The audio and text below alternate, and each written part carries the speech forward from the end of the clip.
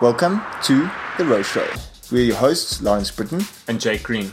And in this podcast, we're going to go into everything related to sport and performance. And we're also going to talk a little bit about rowing.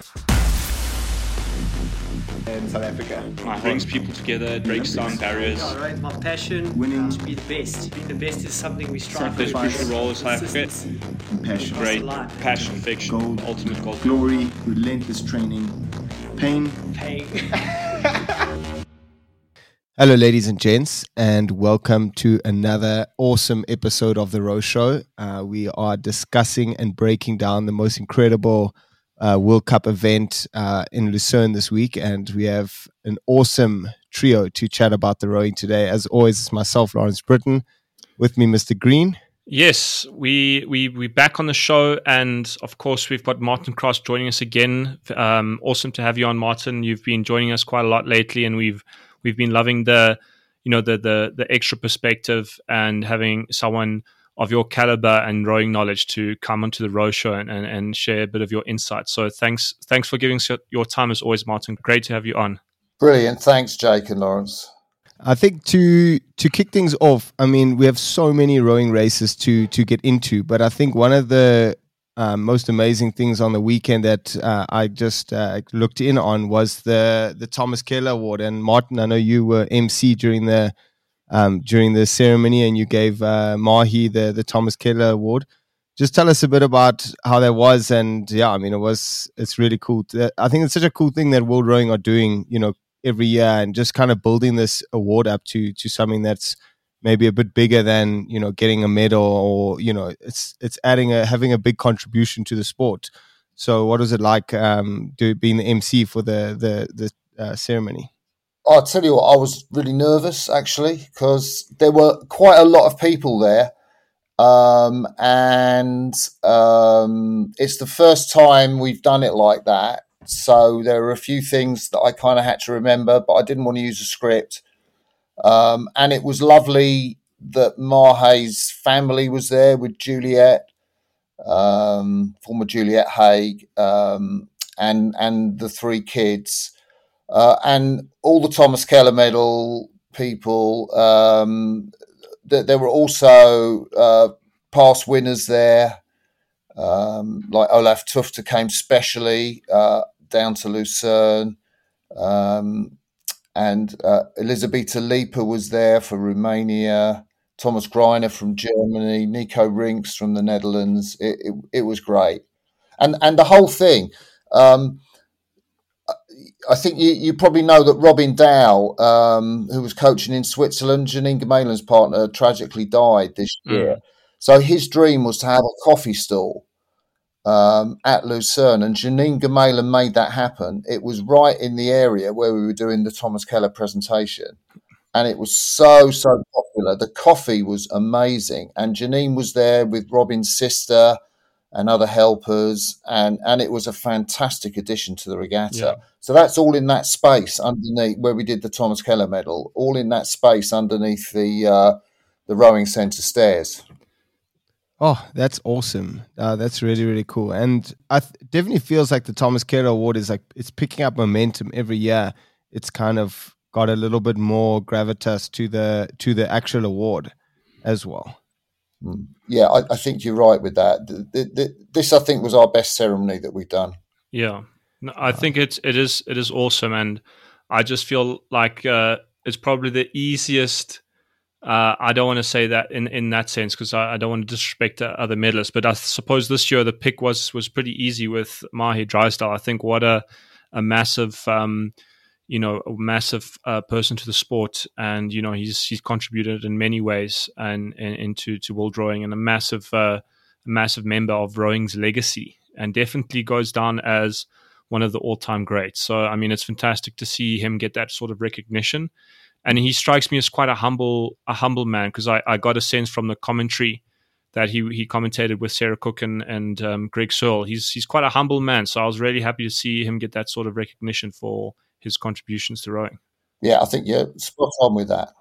I think my favorite comment from him was when he moaned that Olaf had won the Thomas Kittel the last year, that he had beat him. It was just another thing that Olaf had beaten him too. So I thought that was really funny, because you could see they're good mates, and they get along well. So obviously just a little bit of banter between them. I thought it was brilliant. I think to kick things off into the racing, though, because we have so much to talk about. So I want to briefly touch on the start of the regatta. I feel like for this amount of entries, I mean, the regatta was massive. I'm surprised that they're not pushing to add an extra day to the event. I mean, they're going to have to, especially if Lucerne stays, with this many entries. I mean, this is going to be, as close to world champs levels of entries as you can get, really. And some events might even have more, because there was a lot of countries entering, 2 pairs, two doubles. So I wonder if they're going to have to start talking about adding another day to the World Cup. And I don't think it'll change much, because there's, all the countries are traveling out there already a day or two earlier to start the prep and stuff. So just adding a little bit more time might just take the pressure off the regatta more than put pressure onto countries to be there earlier.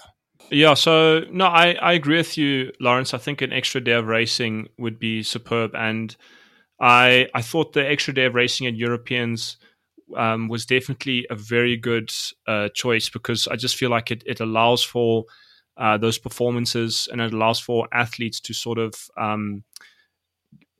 present themselves and give themselves the best opportunities to race. And I think it's really hard on these athletes, especially in the big entry events. And I remember there were about three distinctively bigger events, and there was, I think, the men's pair, the women's scull, and the men's scull. And I think, it's really hard racing on these athletes to put out 2-kilometer performances multiple times in a single day. And I did get the sense that watching some of the events on Sunday that there were especially in the men's pair, I got a sense that maybe across the board there was this general event fatigue. And I think 100% an extra day would be fantastic. The time trials definitely added a new dynamic to the mix, though. So I think they, in their own way, sort of added a sort of another level of drama to the whole regatta. I think, especially in the single sculls. Yeah, it was interesting with the time trials. I mean, Nico Rinks, the guy who's 2 Olympic golds, he said he enjoyed watching time trials because it made him look more at the technique of the crews, than just if they were racing. That was the most positive comment I heard about the time trials.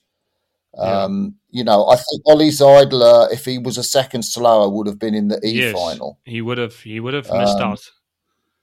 And that is an incredible stat. How can he do what he did in the final and be that close to an E final? I mean, I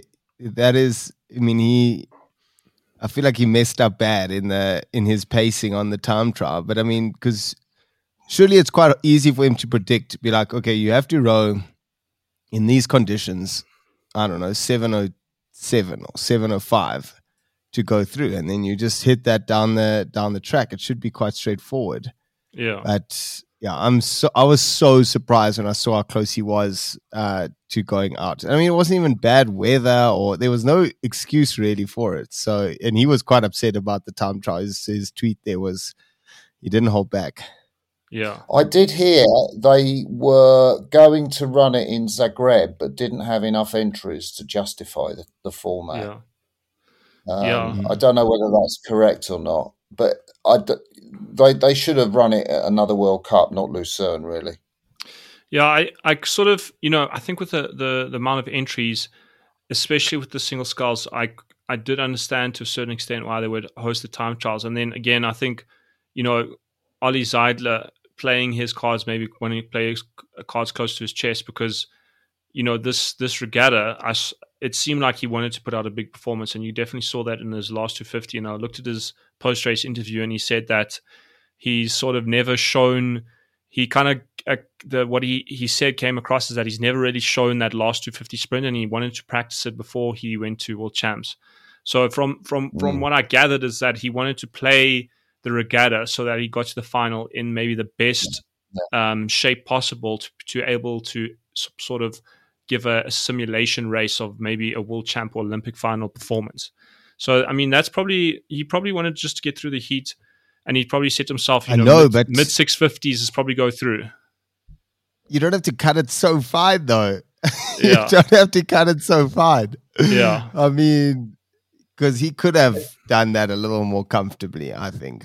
Yeah. There was another vibe about time trials, which I got from talking to a couple of the coaches, and Axel Muller, the German working in Belgium, a number of coaches have spoken to him, from countries that have travelled a long way, like Uruguay, and said, we've come all this way and we just get a time trial and then one more race. We spend a lot of money coming to Lucerne and it's not right, basically. Yeah. And you got to think they have a point with that. Yeah, I don't think it's the best thing to go into to do a time trial. I feel like the racing, I'd rather they added an extra day and gave themselves the time to race all the races properly, 101 or 6-lane, and do it properly. Because I don't think you don't gain very much, even from a fairness point. Even if the course is blowing a big crosswind, you can get days where it's gusty, and then people get in. If you go off first or last, you might get a different result. So I don't think you gain a huge amount of fairness by doing the head race, and then I don't, and definitely from a spectator and a competitive point of view, I don't think it's very exciting. But I mean, they had their reasons, so let's hope they don't have to use it anywhere else. Yeah, certainly so. But I think moving on towards the regatta as a whole, my big takeaway from the regatta was, it was as if this regatta was suddenly the regatta that sort of lifted the veil, so to speak, of the Olympic Games in 2024.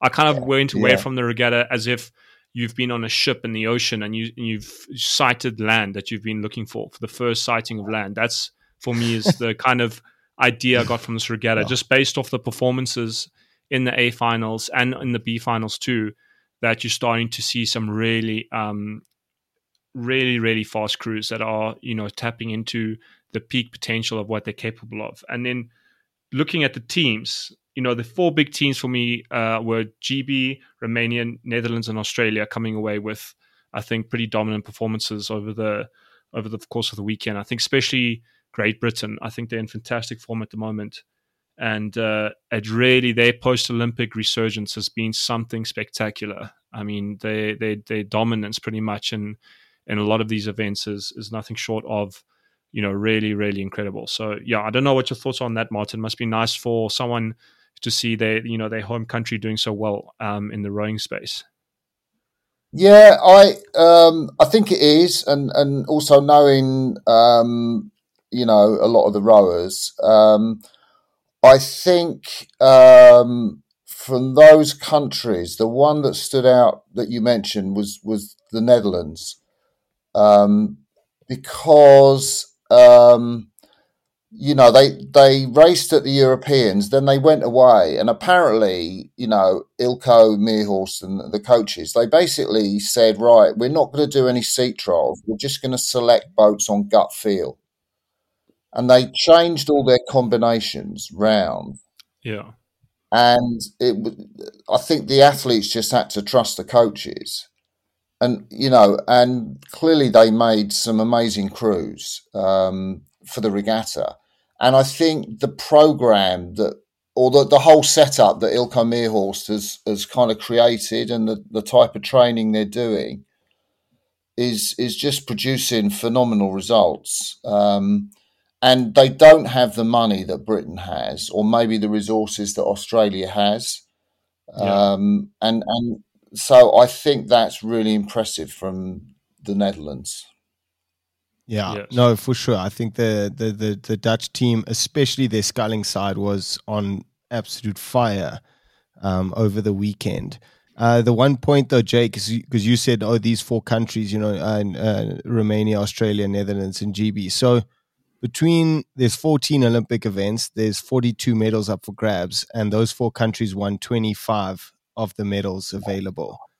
So, I mean, they really did show up on every level to do that, and most of those medals. I mean, GB still dominating the medal table with eight medals, 4 golds, 3 silvers, and a bronze.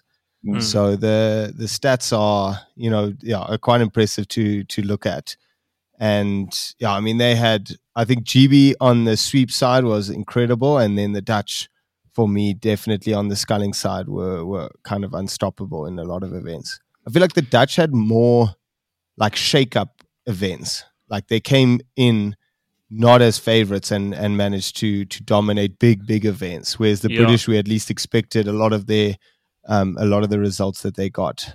I must say though, just actually straight following your point, Lawrence, the 2 notable events that the Dutch won this weekend were the men's double and the quad, and not taking anything away from their performances, because I think that the Dutch quad and the double definitely stepped their game up. I think the performances of this weekend were incredible, but there are some notable absentees from both those events. The Polish and the quad are, the big favorites for me in this event. And the Italians too. I think those are 2 massive people missing from the men's quad. And then on the double, again, the Italians are missing. The French combination had to make some changes for sickness. And then you also have the USA and China. So there's those 2 fields. While the Dutch did really well this weekend, there are some absentees. But I think what we're doing here, what we're really doing, I think, is we're noticing the trends. And those 4 countries, 100%, are on sort of an upward trend. And I think the outlook is looking very positive for this year's Olympic qualification. I'm quite interested to see where USA comes in on this on the medal table at World Champs, because they were pretty dangerous at the second World Cup, and with a lot of like the small boats, which they don't usually focus on that much, and now they've been having this push on these small boats, and I think that they are definitely going to shake up quite a few of the kind of podiums. I don't know that, they had a lot of silver medals at the World Cup, but I think that will translate into more medals at the World Champs. So they'll definitely be, I think, shake up quite a lot of the podiums for the World Champs. I think they're the biggest country that's like, we're really feeling like they're missing. Because Italy have been good, but they haven't been like on fire this cycle yet. So I think we still will see maybe 1 or 2 of their crews coming in, but I think the USA is the country that we're missing the most. And then obviously China, a few crews as well that will spice things up, which is quite exciting to have had this incredible regatta and still missing like big nations. I think is really, really exciting for what's to come in a few weeks' time. I think World Champs is going to come thick and fast. Yeah, absolutely. Yeah. And then, I think continuing on, we always, on the road show, we have the prog sheet where we plug in the times from the weekend and get a sort of percentage. And, we don't spend too much time on the stats because, there's only so much you can look into this, but I think it's worth going through a very quick overview of the weekend. I think two the immediate trend was that there was a big difference between the morning's racing and the afternoon's racing. Literally, you have every single race in the afternoon was faster than the morning on the percent sheet. And then the top 5 were within 0.5%, which I thought was really impressive. The women's 4 came out on top, 98.9%, with Romania having one hell of a race there to take away the gold medal. And then sort of a little bit of an outlier, the women's 8 were the last sort of the lowest percentage of the afternoon, and they were about like 1.5% off the top. But what I actually thought was really interesting was that Ollie Zeidler's performance in the scull was in the morning, but he rode quite a competitive time that almost broke him into the top 6, so to speak, into the afternoon block. So I think, Ollie Zeidler at the moment, he's in ridiculous form. And I think based off the stats we're seeing, I really am I firmly believe that if you give him really good conditions, a nice tailwind breeze, I think that world record is going to be looking very, very precarious there. So yeah, I think that was probably my biggest takeaway from looking at the numbers this weekend. I think to add to your stats there, Jake. So Ollie, I think in his sprint at the end, I think he got down on the GPS data. He was down at a 133 or 132 speed, which is like that's pair speed that he's rowing in there at the end of the race. So for me, he's the performance of the regatta by far. He was I completely agree with you. He was in complete control the whole race, and when Sverry started to move back on him, he shut it down with so much ease, and then he still rode the fastest percentage of the morning's racing. So no, he was on fire, and I think if he keeps racing like that, he's going to be unstoppable come World Champs and come Paris Olympic Games. I think there's not much that he could do. I think there's a feeling that, if you're going to compete against him, you've got to put him under pressure in the second 500. Yes. Which is where he kind of takes maybe a little, I want to say, break, or and that enabled him to move back on. When Sverry tried to move in the third quarter, I think the issue is that people will hope it'll be on a lake with that'll unsettle Ollie. So, but there's no chance of that in Belgrade.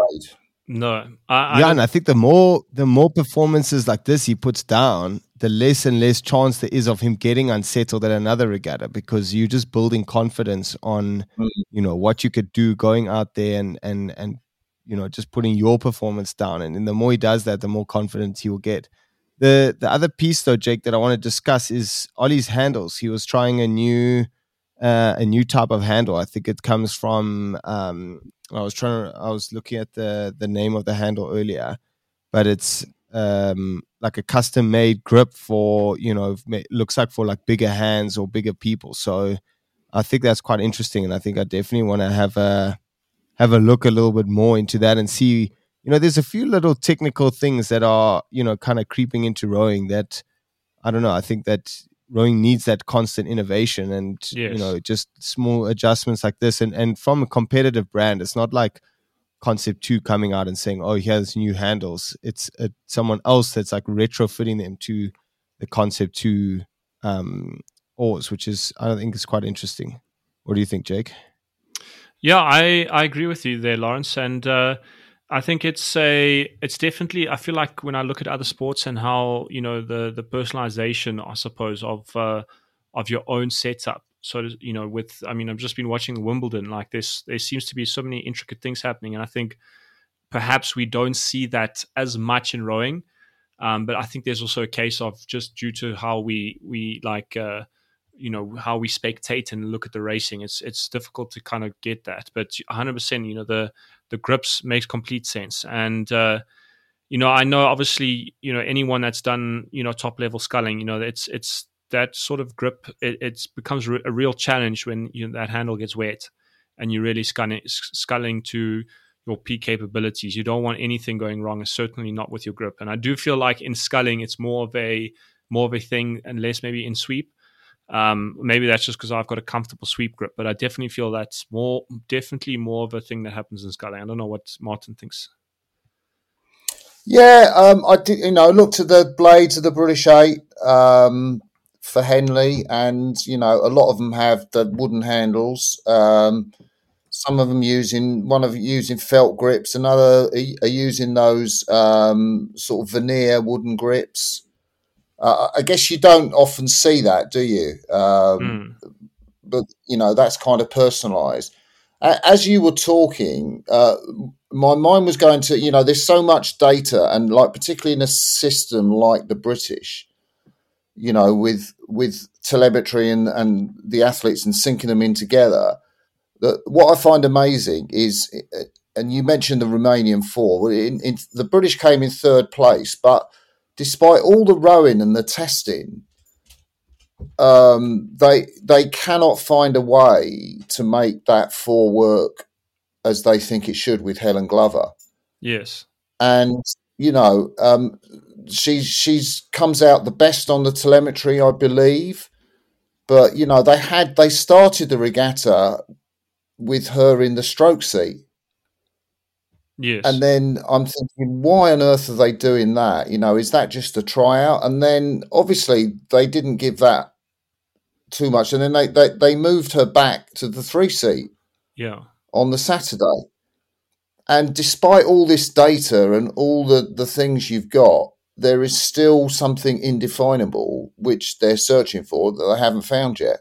We were speaking about this around Henley time with the telemetry and the data.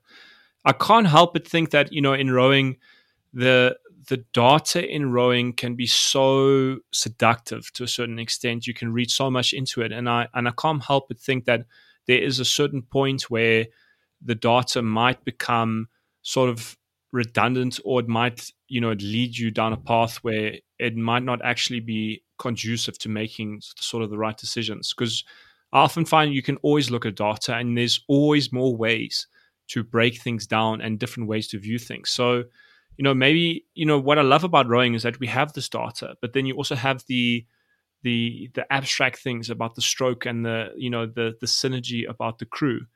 And sometimes the data doesn't make sense. We see this in athletes, we see this in performances. Sometimes, the performance is not really about the data. It's more about, what that athlete has on that day. So, just more speaking on the broad sense, not just on the British fall. But I do think maybe, wasn't there like sort of an injury concern or something in that? Sam Redgrave injured her back, so she wasn't there. So, okay, so they had to have a different setup to Varese, which, that they had to deal with. But, the 4 was rode so beautifully last year, and they just haven't reproduced that. Yeah. Time this season.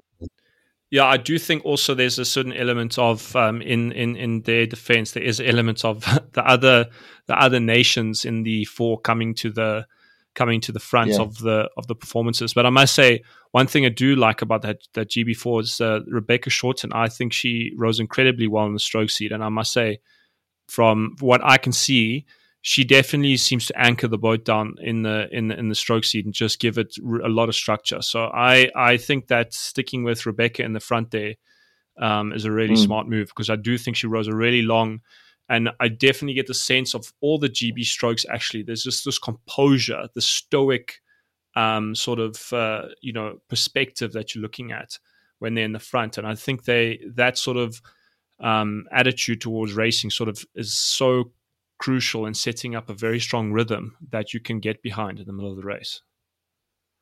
Yeah. That's true, actually. I think Jake nailed it there on that. Like that is what comes across on most of the British crews. It's just this like confidence, calm, cool confidence coming through that stroke. That the rhythm coming through. It's all. It never, like a lot of the other crews. Maybe they just under that much more pressure or something, but they often look a little bit frantic. Trying to kind of get that last little bit out of the boat or out of the watts, or that little bit more length or something. But the British always just look calm, like just in control a lot of the time, even when they maybe not in the lead, or when the Aussies were moving through the 8, the whole time I still thought, no, these British can come back, because they're just very loose, very flat, and really good rowing. So no, there was so many good races, I think, from the British. And I still think this event, it's not necessarily an event you want to be winning. You want to be like putting out your best effort. You obviously want to put out the best effort you can on the day, but I think coming a little bit short here is just gives you that little bit of focus and kind of concentration moving into world champs, when there's qualification on the line, and we moving that little bit closer to the Olympics. I think giving people that false sense of kind of security by winning Lucerne, often they can come unstuck going into the world champs, especially when these events are so tight. I don't know if you guys agree with me on that point. Yeah, well, Matthew Pinson always used to say, because Jurgen never used to really taper them, so they had Henley and Lucerne, so they were racing tied, and they lost quite a few times. And Pinsent always used to say, come 6 weeks, nobody will remember what happened in Lucerne. Yes. Which was his take on it. And there's obviously something in that. Of course. I think he gets it. I agree with him 100%. The World Champs and the Olympics, those are the biggest events, and sort of the World Cup is the build-up to the World Championship Regatta. It's almost the destination that we're driving to. So, I do agree with that sentiment that the big winners in the World Cups, aren't necessarily they're not always a good prediction on what will happen at World Champs, because, like I think what Sir Matthew Pinsent is alluding to, that break before World Champs and the World Champs itself, though there's some big factors that go into play, and crews arrive there, fresh and have had the season to prepare for. So I think I agree with his sentiment there 100%. I also agree with Pinsent's sentiment there, but there can't be that many times where he came second. Yeah, certainly not. So he might have been thinking it, but I don't. If you looked at his numbers, I don't think he doesn't have many silver medals in total. I'm thinking now when him and Cracknell raced Drew Ginn and James Tompkins in the pair, and then in the four in. Was it 2004 where they lost to the Americans and Alex Partridge had that collapsed lung? And I think there was another occasion I can't really recall, but yeah. So maybe it's key moments that probably stand out the most. Yeah. But yeah, then going back, I want to just go touch back on like the handles and the stuff, because my point on those things were like, sometimes they're innovative, but a lot of the times they're quite gimmicky. They're not.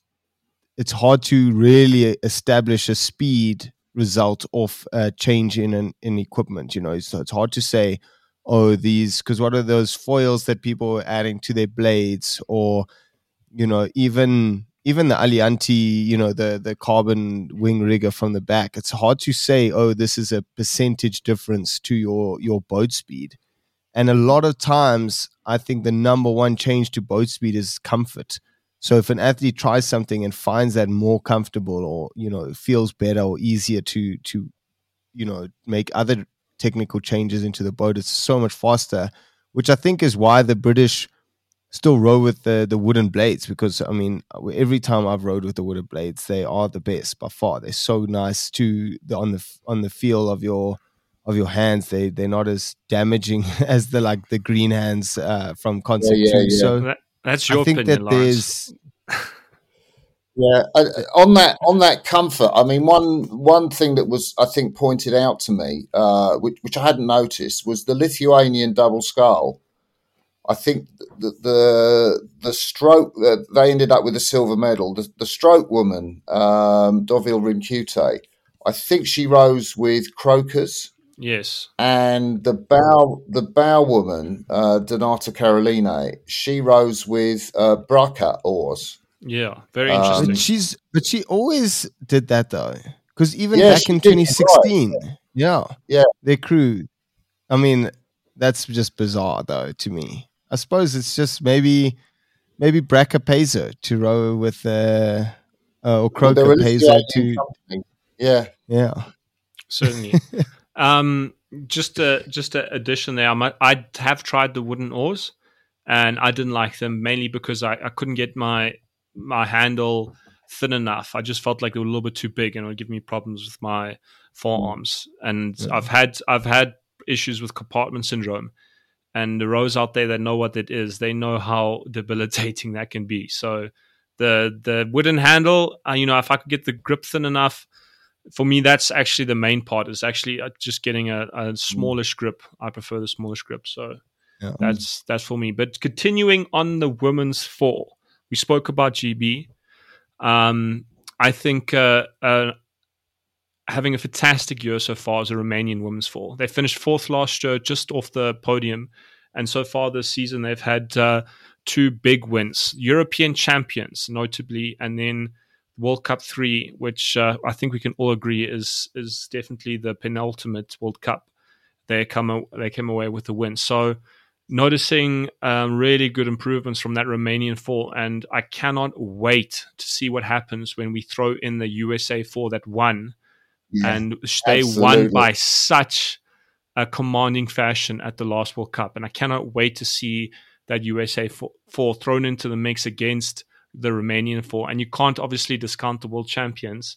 And of course, we've spoken about how good Australia rowing is doing, and that Australian women's 4 is the Olympic champions. And of course, you can't sort of discount that pedigree either. Yeah. You wouldn't bet against the Romanian women in a sprint for the line. I mean, they can handle any rate, can't they? Yeah, certainly. Yeah. Certainly. The sprints from the Romanian team are quite something, especially when they get it right. But that's something I want to touch on later. For now, I'm so surprised that the Romanian women have been doubling up every regatta for how many years now, and this regatta they didn't double up, and the 8 really took shots.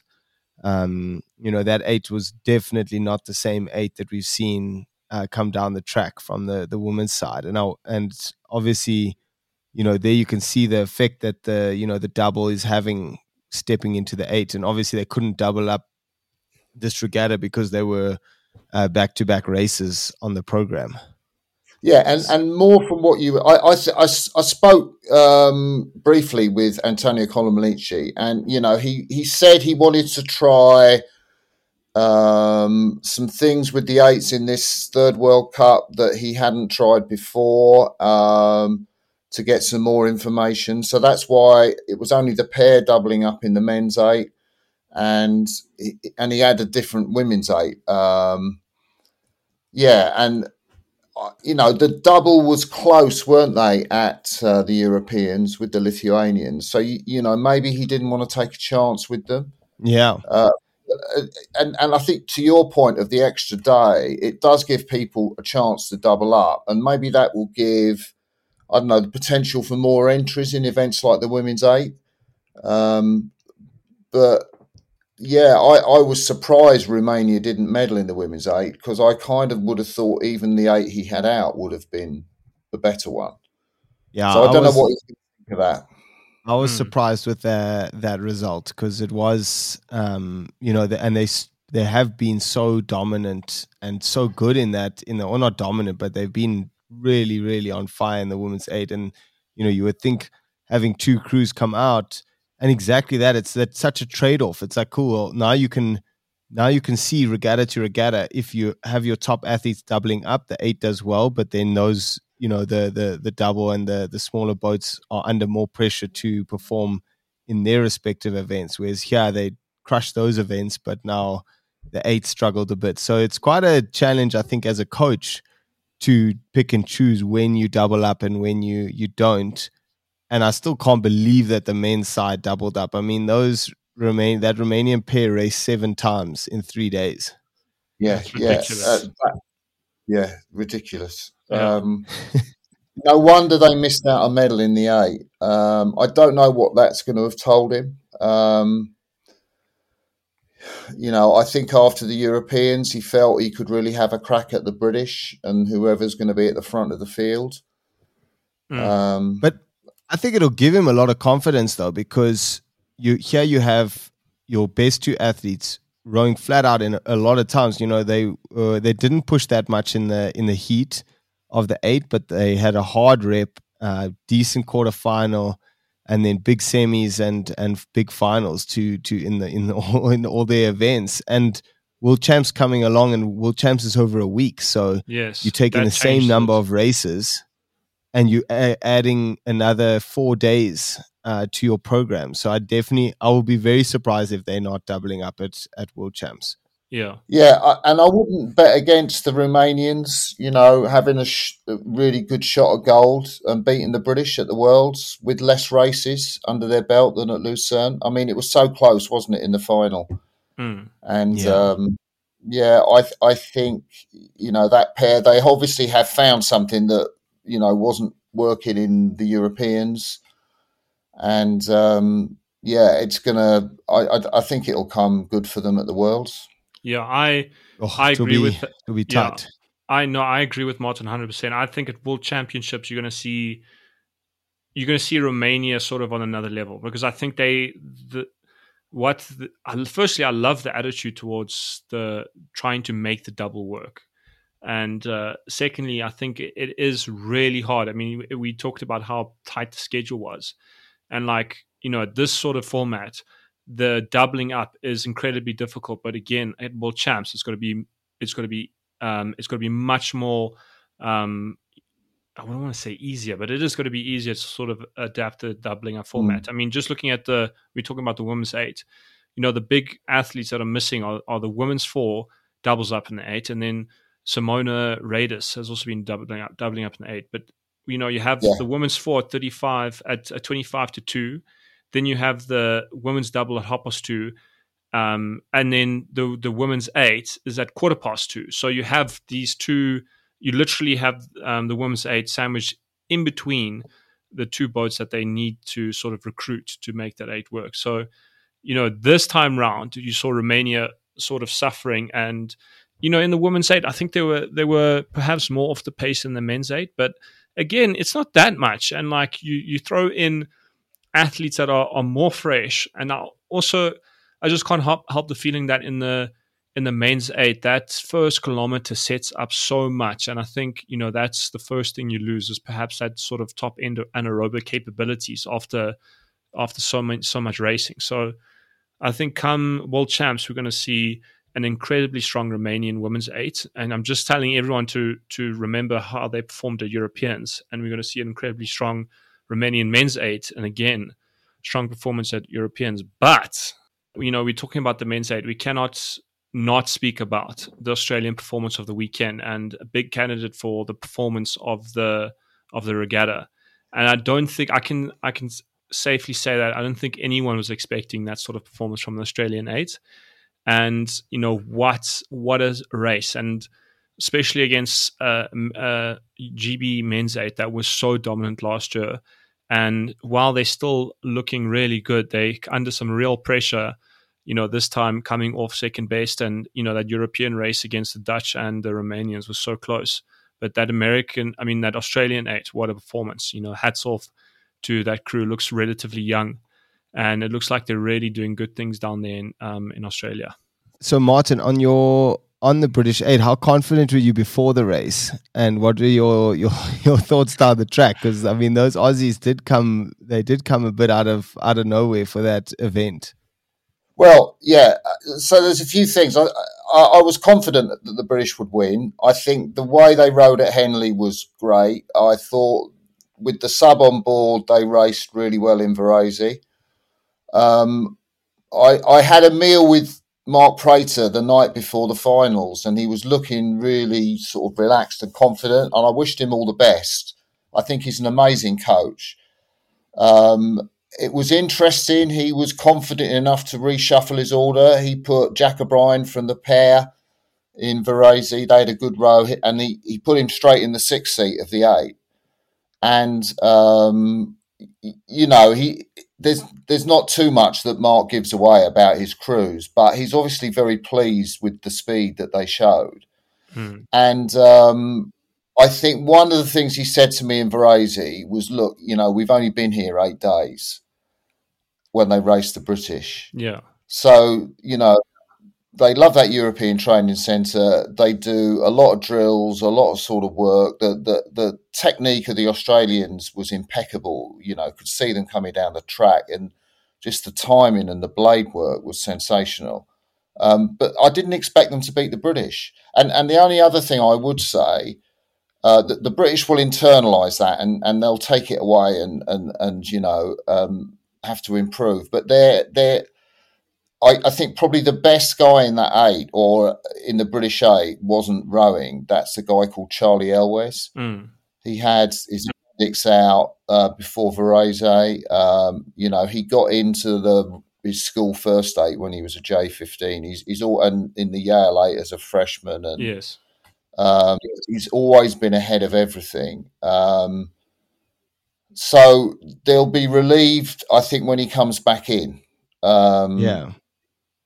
But, I don't think they're under any illusions about the mountain they face. Yeah, it's. I think it's You go, Lawrence. my points on the 8 were, well, and not even just on the 8, but on the Aussie team in general, the men's team were. I mean, they've changed their style like quite a bit. They're not rowing that same, especially the race profile, but even their rhythm and stuff is way more relaxed and just kind of easygoing again. More kind of, I wouldn't say standard because it's definitely not standard, but it's just looks very confident and loose. And even jumping to the 4, I mean, Alex Hill, I mean, I really, really enjoyed watching him come down the track, the way he turns it on the front, the way he gets his legs connected, and the way he gets his legs down into the boat before he's moved any of his upper body and arms. I mean, this just looks really good. And I think the 8 was definitely showing some of that kind of skill, moving so fast. Did you notice the Aussie 4 come down at a lower rate? I mean, yeah. I was talking to Spencer Turin after the race, and he said, we're trying stuff out. I think they genuinely had to try stuff out because at Varese they were up high but working hard and not getting as much return. I thought it was quite adventurous of Brett Aycliffe, to try a different approach. And I don't know how much it suits them and the way they won Olympic gold, but I don't know how they're going to come out for the World Championships, at what rate they're going to go over at. But Martin, don't you think that trying out these different styles and seeing what works, what doesn't work, gives all these athletes just a better understanding of the stroke, a better understanding of what's possible down the course? And then maybe more confidence to go back to what they were doing to say, no, this is the best way to do it. Or this is because a lot of people criticize them. I mean, I said that they were crazy to keep racing like that. So, just to be able to go back and be like, well, we've tried the other way and it became second. And now we want to go back to the way we were doing it when we won. I don't know. I think it can add quite a bit to what they can do. You're spot on. That's completely right. Yeah, I think Lawrence, you hit the nail on the head there, and I must say this is an ongoing war between these two crews, because I certainly don't think the Australians have hit their potential yet of the 4, and I definitely think there's more to come. And those Australian rowers in there, they in my mind they're certainly incredibly good. Some of the finest rowers, perhaps, of this new generation of rowers. Spencer Turin, Alexander Hill, Jack Hargreaves, Alexander Purnell. These are fantastic rowers. So I definitely think they can get back onto the top. They can become the Olympic champion crew that they were in Tokyo. But they definitely have an incredible mountain to climb. And another sort of newcomer into the regatta, we haven't spoken about this team yet, is the New Zealand team, who I thought overall perhaps was maybe a little bit underwhelming at this regatta, but it is their first foray into the world this year, and I do feel like this is a new team compared to last year. This is probably the first display of the Olympic, what's going to turn into the Olympic team next year, and then a big performance though from the New Zealand team isn't the men's 4. I definitely sort of earmarked the New Zealand men's 4 for a strong performance on the weekend, and we definitely got that. And they certainly have the rows to do it. So I'm going to keep my eye on them, because I think that's certainly an avenue that New Zealand rowing haven't sort of explored, is the men's 4, and I think they have the right rows to do it. So I can't wait to see how that 4 does at World Champs, and I really hope that they stick with this. With this combination, or sort of with this vision of a New Zealand 4. Yeah, it worked really well. I mean, I think coming over to Europe racing once, I think their results were pretty acceptable. Yes, I think they'll take that and work with it. I think that the 4 was great. Tom in the single was great. I I think Emma Twigg had a good run out. That'll be good to get that in her legs, I think, in terms of ahead of the World Championships. And there were one or two other good results. Obviously, Robbie's sort of going to get quicker, I think, at the Worlds with his new doubles partner. The lightweights, I think, will be up there too. So I think they had a pretty good run out for this World Cup, and they can be pretty pleased with what they did. I'm interested to see. I feel like it's a good example or test of, a country maybe taking it quite easy. We have a short Olympic cycle, only 3 years, and we're going to be straight back into that high Olympic pressure next year. And I feel like the New Zealanders, almost a lot of them, maybe they're just older athletes, took it a bit lightly last year, and now they're coming back. So they kind of, they're in thereabouts, as you say, like pretty respectable results. And I wonder if that's going to pay off with another, with better results next year, because I think a lot of the athletes, it is a quick turnaround to then perform at one Olympics and go straight into, the next, that pre-Olympic, or that, go into the next cycle and not have that time to kind of relax or switch off at all and just straight back in. And I wonder if the New Zealanders have maybe nailed this and will come more online as we get closer and closer to Paris. And, if Emma Twigg can win medals and Robbie Manson win medals, it'll be quite a telltale sign that, maybe taking some time off in between the games is important.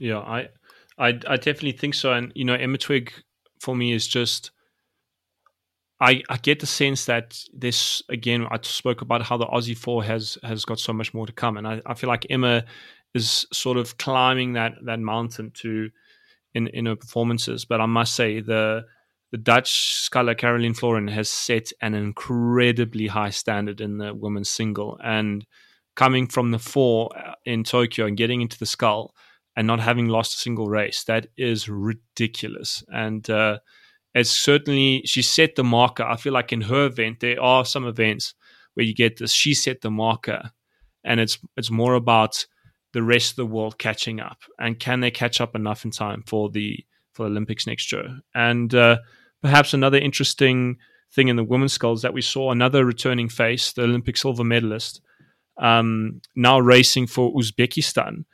And she's also changed her name. She was Hannah Prakatin in Tokyo. Now she's Anna Prakatin for Uzbekistan. So I'm wondering what was that about? I haven't quite seen that before.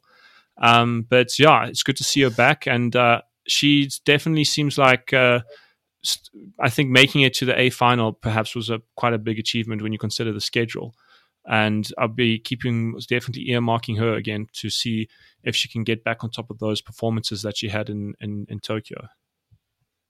Yeah, I didn't talk to her after the racing, but I was talking to someone because there was a few of the former Russian athletes around, and she was there kind of loading the trailer. I was really surprised. I thought she'd be taller than she was, but I agree with you. I don't know what her training's been like in Russia, or whether she lives in Uzbekistan, but it can't have been easy for her. And yeah, I think you're right. A final result was a good return. Yeah, it's definitely so. And so I would like to sort of switch gears a little bit and then go into, we briefly topped on the Dutch with their performances in the quad and the double. And that's definitely where I would love to chat about next, because, the double, of course, is the event in world rowing at the moment, the premier gladiator event. I like to think that the lightweight women's double was the gladiator event for the last cycle. For me, the men's double at the moment it's ridiculously tight. And this weekend, again, another sublime regatta of racing in the men's double. You have so many different stories, so many different narratives, so many informed crews coming back into the mix. And Netherlands coming away with, I thought, their best performance to date at Lucerne with Steph Brunick and Malvin Twetler. I think Steph and Malvin might have conquered this event. I mean, that. Wow, that's a bold claim. It was so good. It was so good. It was I mean, the Croatians, who are never ever, they've lost, but it's usually tight. There was at 400 meters to go, there was no doubt that the Dutch were winning this race. Yeah. And no one's done that in the double this whole cycle. So I'm going to put it out there that if this combination carries on as is, I don't know if people can catch them, even the mighty Croatians. Yeah. Which are my personal favorite, but I don't know if they can get caught, if they can catch those that Dutch double was unbelievable. I don't think the Croatians are still not doing their 2014 stuff. I think they must have come into this regatta okay after not doing Varese. Greg Searle, I think he said he thought they looked a little tired, but then, they were put under that pressure by the Netherlands. I don't know. I kind of think if they're going to scull like they did in 2014, that they're going to win. And I would just like to say their attitude of participation and sportsmanship, wherever they come, is just completely phenomenal and an example to anyone involved in any sport, let alone rowing. Yes. I think 100%.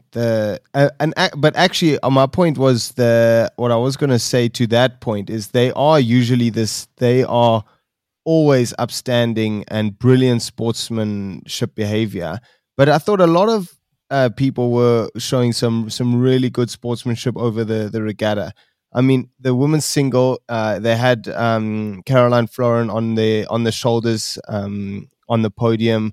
Then the Irish even posted a great race and congrats to the Yes. French. So there's quite a lot of that, I think, and maybe it's a result of the Sinkovic's being so kind of gracious and good at this and promoting it so well. And people realizing that this is it's nicer to be nice than to be an ass. Yeah. Yeah, that could well be. And that's a really good point. You mentioned the Irish and the French there. I mean, what was that race like? I can't remember the last time I've seen a race Sure. that the crew got rowed through and then came back. Yes, and where did that performance come from? Against the Irish. Yeah, against the Irish especially. Like that performance, where did it come from? You're talking about the performance in the Australian 8, and hats off to the French lighty double. I think they have such massive expectations in that event. The boat with Jeremy Azou in it, and the Olympic champion with Pierre Hahn in 2016. That for me, when I think about the lightweight double prior to the Irish's current form, it was the French. That's the crew. When I started getting involved in rowing, that was the crew, and that's the standard for the French in that event. And they've been going through ups and downs, but now we've got these two new guys, and I just feel like they're taking that in their stride, and they're learning from perhaps that sort of those performances. And that race for me was sublime. I think hats off to them, and I really hope that at World Champs we're going to see an on-form Irish. This is my dream: on-form Irish and on-form Swiss lightweight men's double, and on-form French lightweight men's double, and we're going to have a cracker. Then you all in. Yeah, that already is going to be a big race. I think the Irish will know they've got that horrendous Banyolas training camp. I remember hearing Fintan talk about it on your show. I chatted to the Irish lightweight women's double and, at the Lucerne railway station, and they said, oh, yeah, we've got Banyolas to come. So I think I'd still pick Paul and Fintan to win in Belgrade. Because they'll do their stuff that they do with Dominic Casey. But it was a sensational performance from Burry and Ludwig. 100%. I find it hard to bet against Paul. Like when you see him rowing, I always feel like when I watch them racing, I feel like Paul is pulling like 5 splits quicker than any other lightweight around him. That's what it looks like to me. When I'm watching them row, I'm like, no one on the course is pulling as hard as this guy is pulling right now. And I was so surprised that the French managed to come back there. And I think it'll be really hard for the French to win that come world champs. But I mean, the Irish team in general were on fire during this regatta. A lot more. I feel like the Irish and the Swiss teams for me are very similar. They have a lot of like up and coming young athletes just performing, just getting that consistency and just starting to show like glimmers of really good speed. And I think there's only a matter of time until they just keep translating that into better and better results. I don't know what you think, Martin. Well, Ross Corrigan and Nathan Timoney, I mean, Incredible. They came out of that 4. Yeah, in the pairs, and they were just flying. I think also that they were really brave. Like their speed in the first quarter was just insane. And I think that I talked with Niccolo or Antonio Maragiovanni, the coach. And, he was very like, let's wait and see after the time trial. And, they haven't done anything yet. But they're obviously very pleased with that. And then, for the men's double as well, in that company that you spoke of, in that amazing field, Dara Lynch, Yes, to come into the double and Philip Doyle is just doing it again, 30 years old and a doctor, and he's on the podium in the World Cup. I mean, it was really, really impressive. yes. So I do quickly. We were on the men's double, and then someone hijacked it onto the lighty men's double. I do want to quickly go back into the men's double because I was just looking at the stats. This event for me is ridiculous. So I just want to frame it for you guys and for the viewers out there. So the men's double, you have last year at World Champs, all right? If we take that as sort of a current indicator of form, you had France are the world champions, the Spanish are the silver medalists, and Australia were the bronze medalists. Out of those 3 crews, only one has been on the podium this season so far, and that was the Spanish who picked up a silver at the first World Cup. All right. You have the French who are the Olympic champions. Okay. Then you have the Croatians who are also the Olympic champions in 2016. So you have 2 Olympic champions racing against each other in the same event. You don't have that in other events. Now, to add to that sort of mix, you have crews like the Netherlands who are on fire, silver medalists. They've picked up a win this weekend. That's massive. The Irish, who we've just spoken about, coming on form. You have the Italians, who are on incredible form. At the last World Cup, which was a completely different podium, Italy picked up the win. The USA have found a really fast crew. And then the Chinese, who are the Olympic bronze medalists and the world champions from 2019. So just put that into perspective, the kind of quality of crews that you have at the moment. It is ridiculous. No event has got this kind of competition and this pedigree. So for me, like world champs and Olympics next year in this event is going to be ridiculous. You might see world champions racing the B final, and like that's happened in the past, but that's how crazy this event is. Okay, so is it 11 is to your qualify? 7? I'll look now. No, men's double. Oh no, 11 to qualify. Yeah. But okay, so Martin, and Jake, who are your picks? Who's going to be world champion this year, and who's going to be Olympic champion next year? in the men's Martin? double. Yeah, you have to call it now. The Dutch this year, the Sinkovic's next year. I was That's thinking. easy. I was going to say the That would be my Sinkovic's next claim. year. I was going to say the Sinkovic's this next year, but this year I'm not sure. I still think France are going to be a world champion, so they're going to do what they did last year. Yeah, that's spicy. Yeah, It's the same as Paul for me though. The Sinkovic's, it's hard to bet against them. It's like, yes, they might not get it perfect every single time, but when it counts and when they have to get it right, they generally get it right. Yeah, so I think that's my. I think me and Martin are the same for the predictions, and then Jake, you on French and Sinkovic is next year. Yes, but So, a lot of faith. anything can happen. That's the thing. Anything can happen in this event. It's so hard For sure. It's so hard to say one crew is going to beat the other, because if you created like a spider web of crews that beat each other, it would literally be like every single crew has beaten every single other crew. There's not one crew that's beaten them all and hasn't been beaten themselves. So it's a wonderful space for for world rowing to have an event like the men's double at the moment. Okay, so I agree with you 100%, Jake, and I think we're all on a very clear agreement that the double is one of the biggest events for the 2024 Olympic cycle. But just going, I think to start wrapping things up, what are the big races that we're looking forward to at World Champs? Where do you think the tightest qualification is going to be, and kind of what are we kind of looking out for in the next, for the start of the Olympic qualification regatta? It's one of my favorite regattas of the whole cycle is qualification, and to put on the B finals and to watch crews put everything on the line to not come in that 12th spot, or not come out of those qualification spots, is one of the best things to watch ever. So I think I'm looking forward to it the most. And yeah, I think what are you guys looking forward to the most? Which events do you really, if you had to pick two events to watch at World Champs this year, which events are you picking?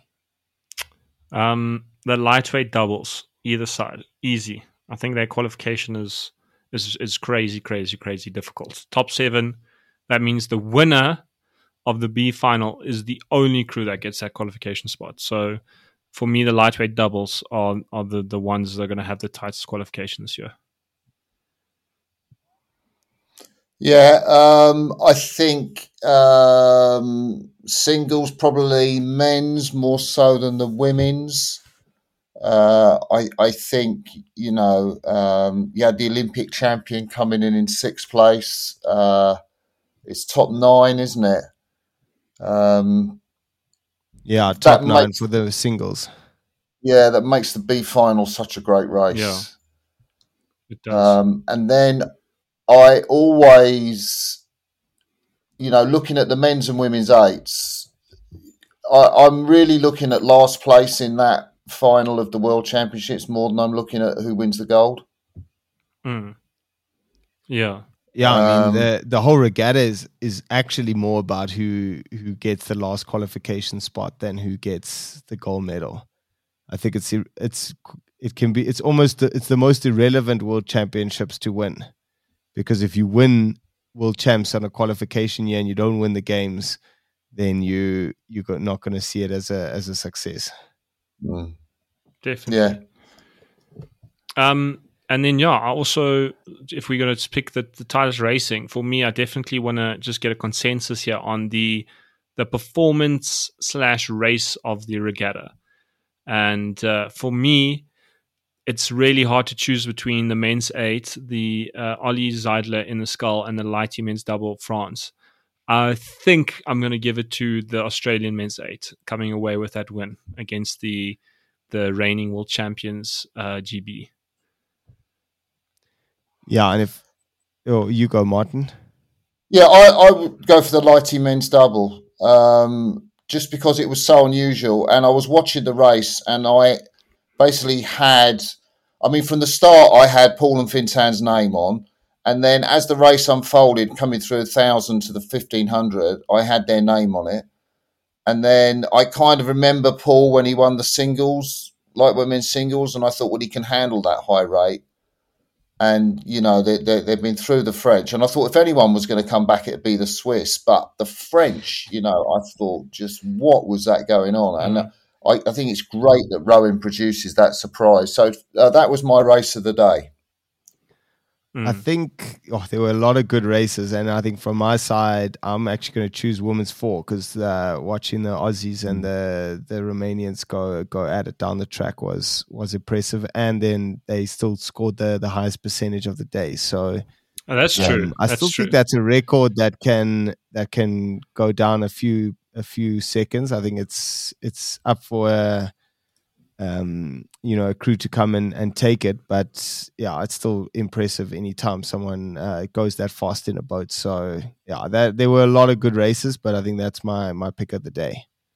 And I think that's enough to wrap things up. I think, we chatted about a lot of events. We've definitely missed some crucial talking points that our listeners will point out eagerly to us. And I just think once again, thanks so much, Martin. It's always an absolute pleasure having you on the show. The knowledge and just your willingness to share and talk about rowing is always great. So a huge thanks from us and from the listeners. I'm sure that they appreciate having you on the show, not having to listen to me and Jake babble on too much.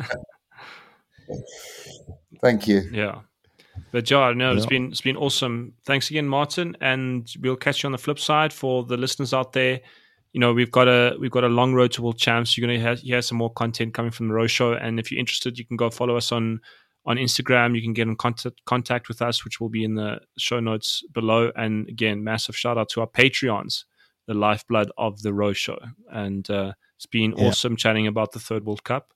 Looking forward to World Champs.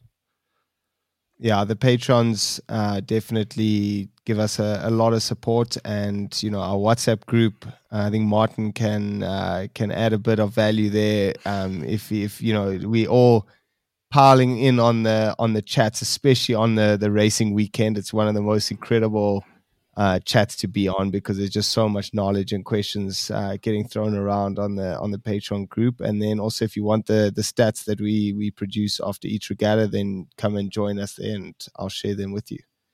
Cool. Thanks, Martin. Thanks, Jake. We're out. We're out. Thank you.